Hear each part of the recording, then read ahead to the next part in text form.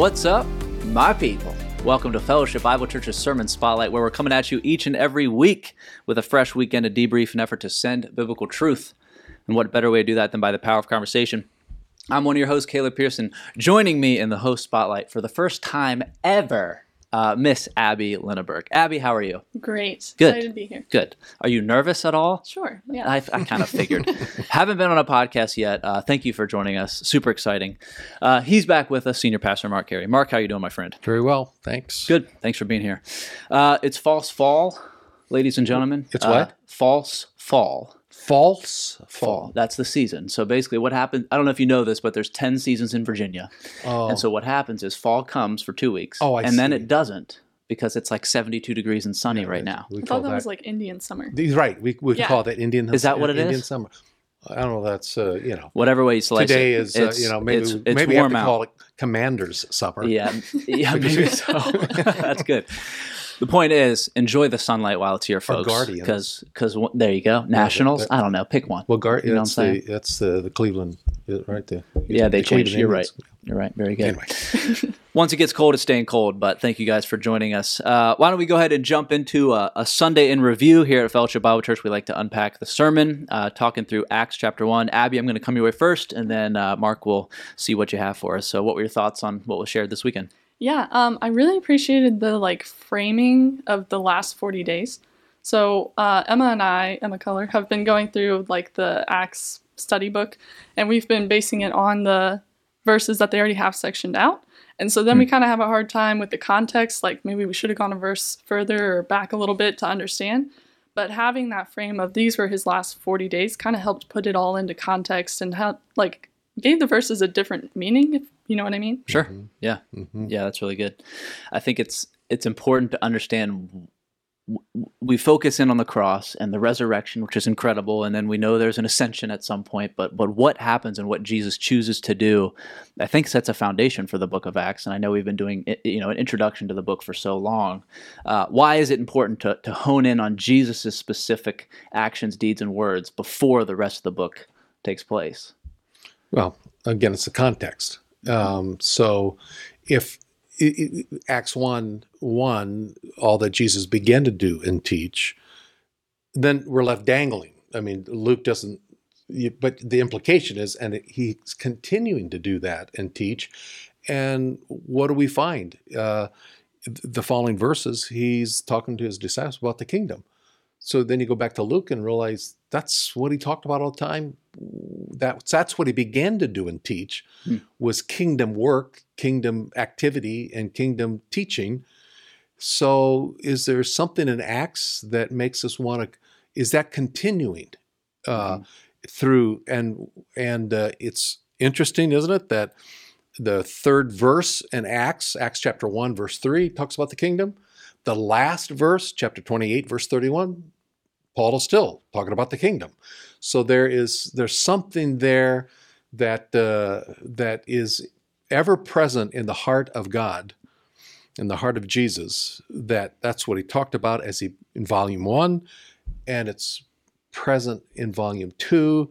We just have to unpack it in the book of Acts to understand at what level, and there's a lot of confusion, I think, and misconception, and there certainly was in Peter's mind in the first few chapters, and then and then we get it's added confusion in chapter 10, 11. He goes to Cornelius, but Paul is still talking about the kingdom. So what is the kingdom, and why was that ever present? So there's continuity in volume 1 and volume 2, but you need, I think, before we get to volume 2 in the book of Acts, it's kind of nice to have some broad context, Old Testament teaching, and then what we did this last week a little bit too, in the kingdom teaching that Jesus did. It's good.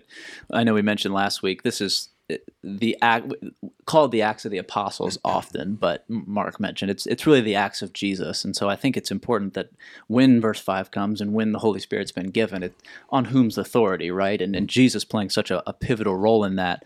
I know we had at least a couple questions come in. Mark, I'm going to come your way first with that idea of the kingdom you mentioned comes out in the book of Acts. What has some of the conversation been since this weekend?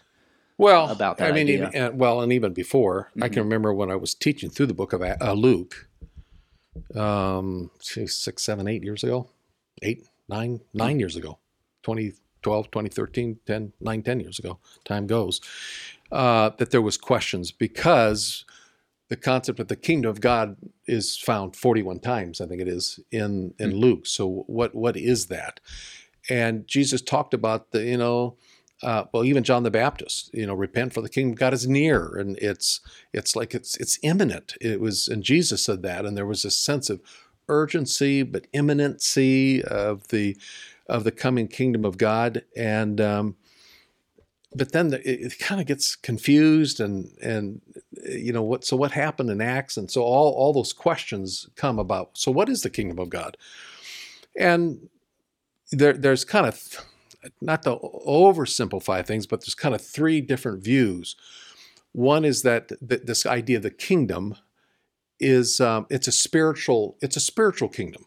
So Jesus died, he was resurrected, he's in heaven, and it says he's at the right hand of the Father, at the throne. So his kingdom is now, and it's a spiritual kingdom. So as the gospel is shared and people come to faith in Christ, they're brought into the kingdom, and the kingdom is a now thing. It's happening now. We talk about, you've heard the phrase, the millennialism. The millennial reign comes from Revelation 20, the 1,000-year reign, millennial reign of Jesus. And so some people will say that's now. We're in the millennial reign now.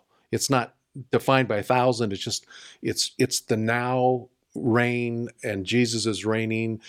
And so that's one view. The second view is, well, there's part of that is right, but it's not all right. And there's an aspect where the kingdom is now, we're in the kingdom, Jesus is at the right hand, he's sitting on David's throne, but it's not the final form of it. It's the now, but not yet.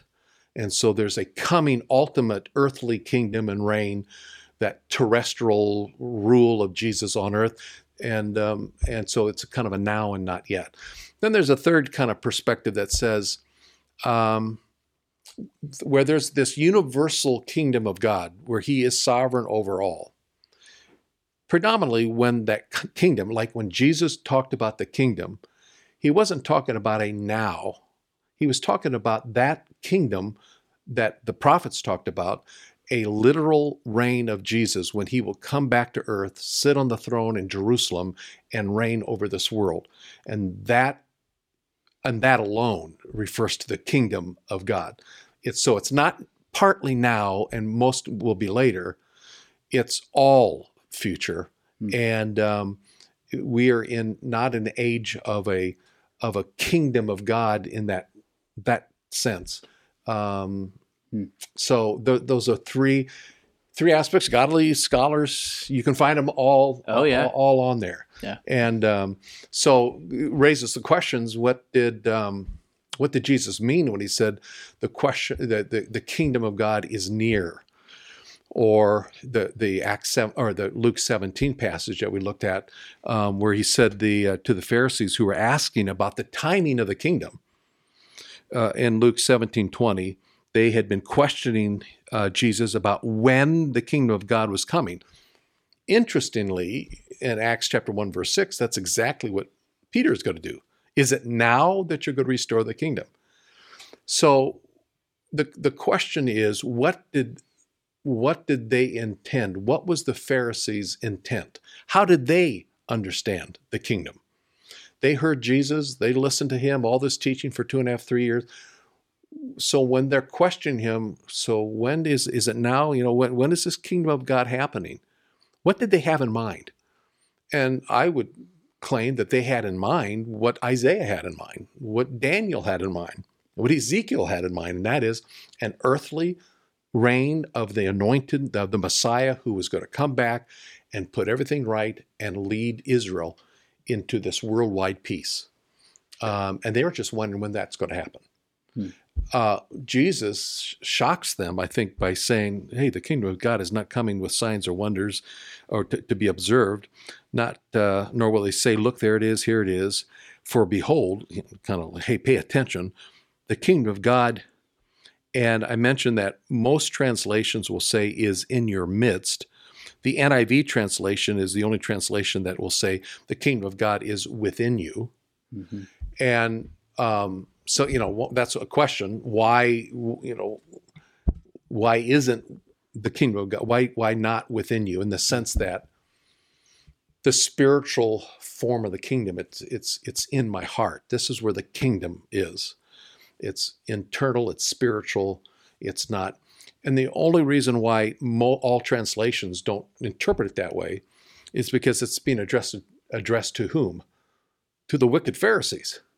So Jesus, it would be kind of, it's hard to believe that Jesus is looking at the wicked, anti-God religious leaders and telling them the Spirit of God is within you, because it wasn't. It was within somebody else. Yeah. Well, it wasn't within them, but that's who he's addressing. Mm-hmm. And the best translation is it's among you. It's in your midst. It's in your reach. I'm here. I'm the king. And if you care to accept it, you accept me. The kingdom's here. Yeah. So that, I know there's some questions on that. Yeah. No, that's good. Abby, you mentioned you and Emma have been studying through Acts like a little bit and unpacking this, even as he mentions the kingdom and goes back in the Bible to Luke and even Isaiah and all that. Like, has that been popping up for you two and in your own study of Acts? Have you noticed that, where you have to kind of get an understanding of the kingdom or the Spirit or Jesus? Like, what has that been like for you so far? Yeah, there's been a few words that jump out like each time we do it. I mean, it's kind of divided each page. And so the first section is 1 through 8. And so we've obviously gone through that a little slower with the sermons, but it's been really good for us because we already went through this section per se, but now we can go back and some of the questions we maybe had that weren't answered have been answered. But one thing that did pop up for us was baptism specifically, like for verse 5, when for John baptized with water, but you will be baptized with the Holy Spirit not many days from now. And it was kind of like, okay, so the baptism with water, how is that different than being baptized with the Spirit? Like visually, what does that look like? And so we've dived into answers about like, what does the word baptism mean? Like, overwhelming versus cleanse versus, you know what I'm saying? But anyways, the word study has been helpful. And have you concluded anything? Concluded? Have you your word studies? What conclusions have you come to, Abby? I think, well, with baptism specifically in this passage, it was helpful to realize that it could just mean overwhelming versus like, we always associate it with water, but maybe it's not water. It's just that the Holy Spirit did overwhelm you or cleanse you in that sense. Yeah. And I think that's the word baptism is one of those words that is it's a Greek word that is transliterated. So the Greek word is baptizo, and they just brought the letters over to so it's a transliterated word. So every time you say the word baptism, you're really speaking Greek. So the word itself conveyed this idea of identification. So that word was used if you took a piece of cloth and dipped it into dye, say a red dye. That act of doing that was baptizo. The white cloth is dipped into, and it's identified. Now it comes out red. So it's identified into the color that it was. It was also a word that was used of, say, when a ship sunk in the ocean, it was immersed into. It was fully engulfed, fully identified with the sea, and so I think and I'll tell you who can be a great expert on this is Christy Vogel. Some of her background in Jewish studies, but the Jews were very big on cleansings and baptisms. If you go over to Israel, you'll see the little cutout, they're called mikvahs, the little baptismal pools, and that you would go through for different cleansings, and it was for the purpose of identifying in this. You are identifying with this belief system, and in repentance, you would change your thinking of one belief, and you're cleansing, and you're coming out, and you've identified with this other belief. So baptism has that idea of identification. One example is back in 1 Corinthians 10, Paul talked about the Jewish people. I don't want you to be uninformed. Verse 1, he says that our fathers, the Jewish people, were all under the cloud, all passed through the sea. He's talking about the Jewish people going through the cloud and the sea.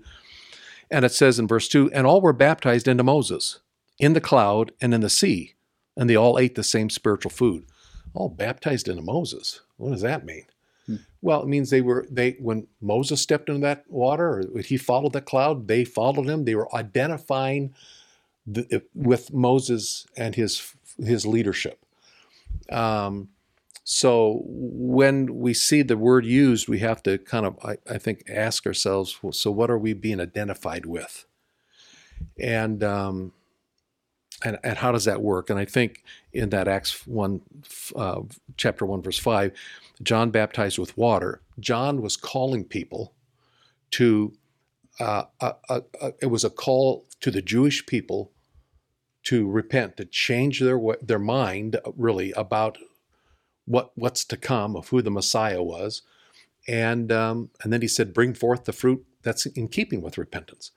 And he would preach, and okay, the kingdom of God is coming. I believe that. I'm going to identify with John's message. So he would baptize them in the Jordan, and it was an act of publicly identifying with that message or that messenger and what he had to say. Well, the day is coming, Jesus told his disciples in his final 40 days, John did the baptism with water, but you're going to be baptized with the Holy Spirit not many days from now. In other words, something new is about to happen. Mm-hmm. And it's a identification with the Spirit of God and this new era of the new covenant. And so it's why Paul later in 1 Corinthians 12:13 said, every member of the church, every believer in Jesus Christ is baptized with the Spirit.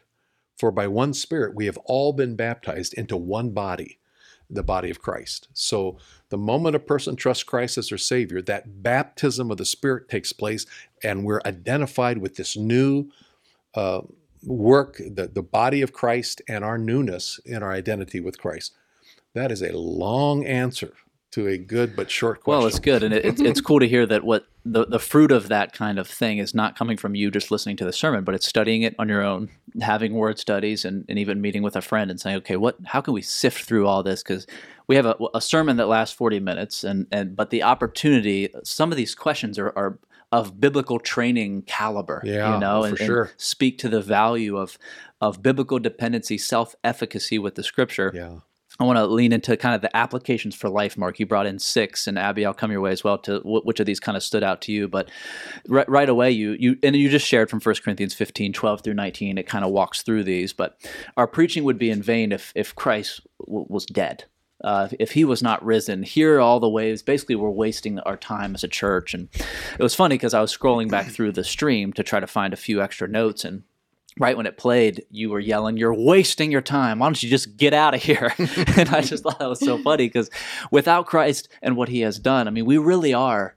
The alternative is of the utmost embarrassment. And so the reality then, I think, is worth cherishing. And so the opposite of the preaching being in vain is that it's something that God has ordained and it's essential. Yeah. The rejuvenation of the General Assembly, I think. See, the point was, I don't know, we can take it at times so cavalierly, the resurrection. I said, I became a Christian when I was a little kid. So it just, the death and resurrection of Jesus. Yeah. It's just, but we have to be captured by this. And that's what Paul's doing here. And so, our preaching would be in vain. And as he said at the end, we'd be of all people most to be pitied. I mean, what are we doing here? We're just playing religion then. And sadly, a lot of religious people, that's all they do. Mm-hmm. They may go to a Christian church, but the reality of the death and resurrection of Christ hasn't captured them. And so when pressures come, or say in what's happened many times over the centuries in other lands where the government comes in and now persecution sets in, they're bailing because the reality of a living Savior is not a reality to them. So And again, I think that's why Jesus, the first thing he did in his 40 days, final 40, is presented himself alive by many convincing proofs. I mean, he made sure that everybody knew. He saw 500 people at one time. Paul said many of those are still living. You can check them out. Yeah. So if it didn't happen, then we're wasting our time, which is what Paul is saying. Yeah, it's good. Abby, what of those kind of 6 points stood out to you this weekend? Yeah, I think it's a combination of 2 and 3 that your faith would be empty and that it would be worthless. Similar to what you were saying, I mean, kind of what's anchoring you or what's keeping you there if Christ wasn't alive? Why would you believe? Yeah, that's a great question, Abby. That has to be asked. So what is keeping you? If you open the box of Christianity and it's empty, it's just air, vacuous nothingness. Why are you still coming to church? What is it? Well, it's my friends. It's I feel good. It's makes me feel good, or and it's a question that should be asked. So why do you come? Why do you invest yourself in coming to church, even if it's only maybe once a month? But why do you come? In fact, that's a good question. Why are you coming only once a month? Or maybe on Christmas and Easter, right? Is it? Why are you doing that? Is it just to mark time? It's a just keep your toe wet in and dabbling in this cultural thing of religion, or a few friends attend there, or it makes you feel good that you've checked some things off religiously. Well, if all that's in the box of Christianity is air, is emptiness, it's worthless. So why would you do that? Well, you can say, because I gained some value by being around friends, or I feel there's value in feeling good about myself that I'm doing something. Okay, where's the eternal value to that? Yeah. And that's what Paul was saying. There is no eternal value, and Christianity is.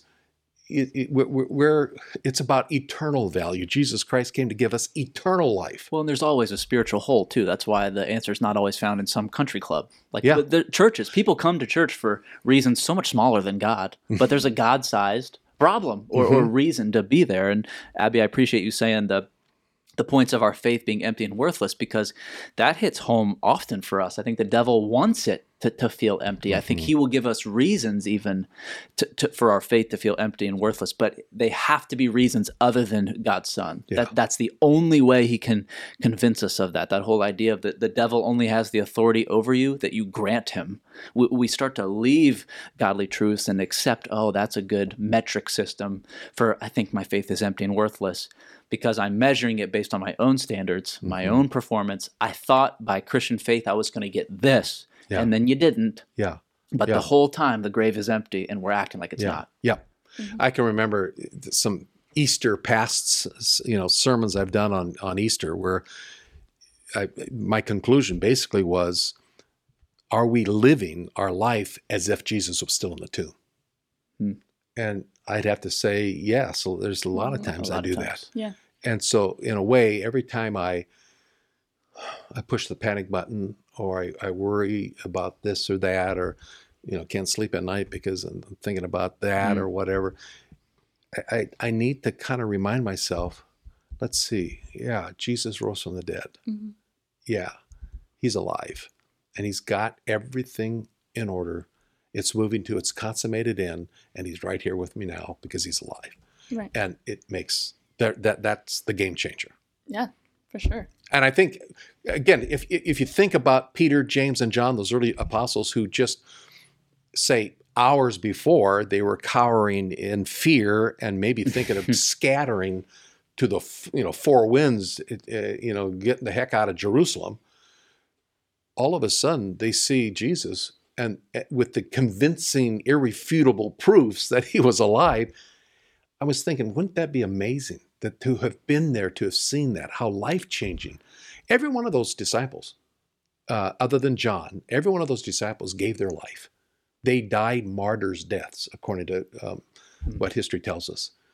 You don't give your life for a myth or for something you contrive, like stealing the body to contrive some false religion. No, they died because they knew it was true. Yeah. It was true. And it starts with the resurrection. Right. That's where it starts with our Christian faith. When I love the irrefutable proof part and Jesus being willing to demonstrate that. He already, the whole doubting Thomas thing and now the thing in Acts, it was established in such a way where they weren't going, after he ascended, I'm pretty sure it was him. Now that I look back on it, it was a little weird. That might have just been some weird angel or some weird. He made it is me, Jesus, right. And so that there was so, and that's thorough. You've been to Israel, right? Mm-hmm. And when we've gone with Don Hartog and Charlie, Don does the devotional at along the sea where what they call it. The Sea of Galilee or the other one? Yeah, it's a Sea of Galilee, but where after his resurrection, he feeds the disciples with the fish here. He's cooking the fish for them, and feed my sheep 3 times. Or in that scene. He's making the food. He's eating the food. He's there with them. I mean, it's like. And by the way, if you are ever there and you see that, I was so humbled by Israel because it wasn't this outlandish, super spiritual, mystical body of water. It was just water. It was right there. Yeah. Dirty water. And I remember, and here's the cool part about it is it was underwhelming to me at first, and that became the most overwhelming part of the whole story for me because I said, it's real. Like it's right there. If you're out on the Sea of Galilee like we were, you can spin your neck and see everywhere Jesus walked, or like something like 70% of his journey. Yeah. And it made it real, and it's how God fit into our narrative, and I think it's so important. And when he was raised, he went into that real world that had trees and bushes and fish to eat, and that's where he presented himself alive. It wasn't in some smoke-filled, dream. Dream, something like It was there. He was, and those were the convincing proofs that were just so crucial. Now, here's a question. Why didn't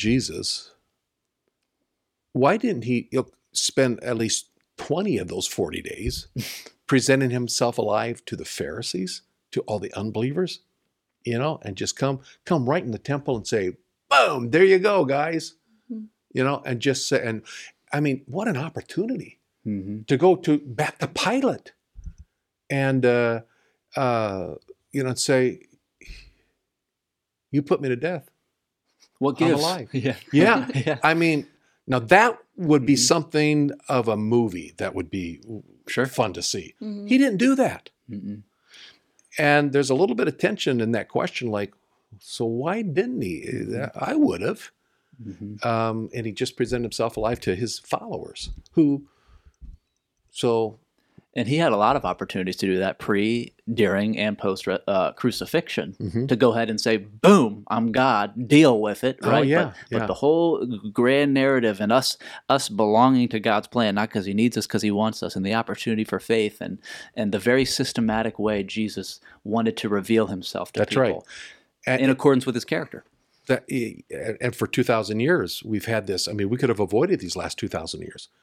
We could have avoided all the world wars, all the atrocities, the genocidal effects of man's inhumanity to man. All that could have been avoided if he just would have marched in, or I think they could have avoided, if he just would have marched in and says, I'm king. Here we go. Bow down, and boom, I'm going to set this thing up right now. But he didn't. He has chosen. It's what Jesus continued to do and teach through us. We are that body.